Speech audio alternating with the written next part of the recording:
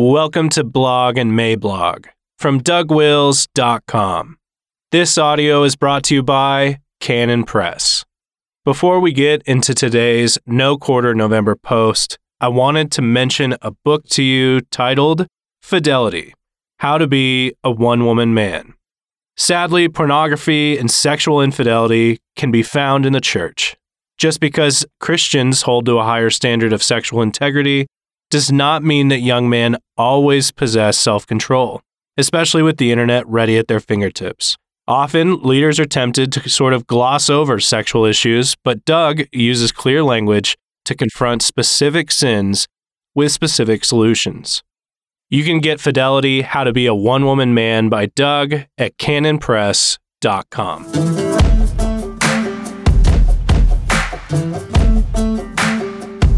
Pornography for Cuckolds, November 4th, 2020. Introduction. Christians across the board know that pornography is a problem. The only Christians who don't know this are that special class of Christians called non-Christians. They are the ones who yammer on about things like ethically sourced porn, and we need not take them seriously. They already have their reward, which was, they assure us, ethically sourced. But regular Christians, the kind who go to heaven when they die, know that pornography is both a personal problem for many and a cultural problem for all. That said, there is still a much bigger problem out there, and it is found in the fact that we tend to misidentify the nature of the problem. You can take a really big problem and then make it huge through misdiagnosis, which is what we are occupied in doing.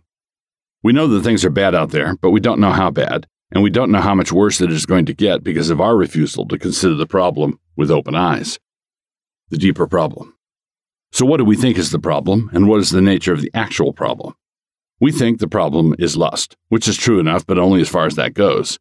Whoever looks on a woman to lust after her, etc., Matthew 5:28. But it is not simply lust. The problem is that modern pornography trains men to be cuckolds and deadens their God-given ability to be possessive and jealous, and that means that they're being trained to be permanent objects of derision and to accept their appointed lot. I say objects of derision, and this is what I mean. When a husband strays, all the women in her life sympathize with the wife. But when a wife strays, all the other men think it is funny. Look at the calendar. The reason I need to address this here in November is because discussions of pornography among Christians are discussions that have been sanitized, which is quite a different word than sanctified. I do not mean sanitized in accordance with sexual expressions, but rather sanitized with regard to the broader dictates of a widely accepted feminism. Our discussions have all been curated and cleared by the egalitarian censors, which means that our discussions are doing very little good and a whole lot of harm. In older forms of soft, quote-unquote, porn, think pinup girls, there was a straightforward problem for Christian men. There was a picture of a beautiful woman, and that woman was not your wife. You should not desire her, or covet her, or lust after her. Thus far, the plain scriptures. And it seems incredible to us today that a Christian man back in the day could have been stumbled by that picture painted on the front of his grandfather's B-17 in World War II, but there you go. But fast forward, we refer today to hardcore pornography, by which we mean video of people having sex, live action of couples copulating. And because we are approaching this thoughtlessly, we think that it is the same thing as the B-17 problem, only way more of it.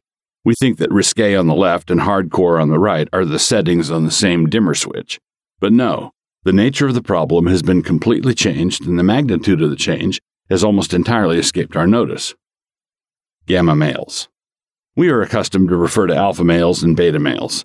I would submit that our current forms of pornography are creating a limp new category, the gamma male.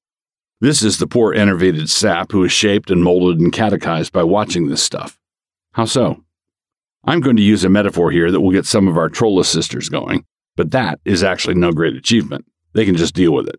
Actually, no, they won't be able to deal with it until somebody steps in to help them with their reading comprehension skills. But if I say any more on this point, I will have listened to that siren call to qualify. Be balanced, just this once. No, say I. I've been tied to the mast. When a lion is having his dinner on the wildebeest he just took down, and there is a circle of hyenas about 20 yards out, what does that tell you? It tells you that the hyenas want what the lion has, and that they are in no position to challenge him in order to get some. They are what we might call gamma hyenas. And when a man finds a particular woman beautiful and attractive, and then he satisfies himself by watching as another man takes her, he is deadening all the remaining vestiges of masculinity within him. It is not a hypermasculine impulse to watch other people get it on. It is the opposite. It is one of the hyenas strutting in front of the other hyenas, doing his best leonine imitation. It is not a cosmopolitan decadence. It is not worldly wise. It is not the experience of a man of the world. It is getting your jollies through losing, which is, as sexual perversions go, down near the bottom. The importance of being able to say, my wife. Civilizations are built by men who have families to feed. Cultures are built by men who can say a phrase like, my wife, without embarrassment. Men who have been trained in real masculinity are jealous and protective of their wives. So a man who is not jealous of his wife is not a real man. And pornography, especially of the sort we are talking about here, cauterizes all those basic God-given masculine impulses. Jealousy is a good thing. God's name is jealous. Exodus 34:14. For thou shalt worship no other God, for the Lord, whose name is jealous, is a jealous God. And theologians talk about incommunicable attributes of God, the kind he cannot share with us, attributes like omnipotence, and attributes that he can share with us, like his love or his kindness, or his jealousy. 2 Corinthians 11:2. For I am jealous over you with godly jealousy, for I have espoused you to one husband, that I may present you as a chaste virgin to Christ. A man who is devoted to one woman will be jealous. He will be unwilling to share her, and for his part, he will be devoted to her alone. As I said, this kind of man with this kind of sexual focus is the kind of man who builds civilizations. A man who is willing to share sexually is a man who has nothing but contempt for the women he is sharing with another man or with other men. This is the logic of the man who resorts to prostitutes. And as Scripture tells us, he wastes his substance.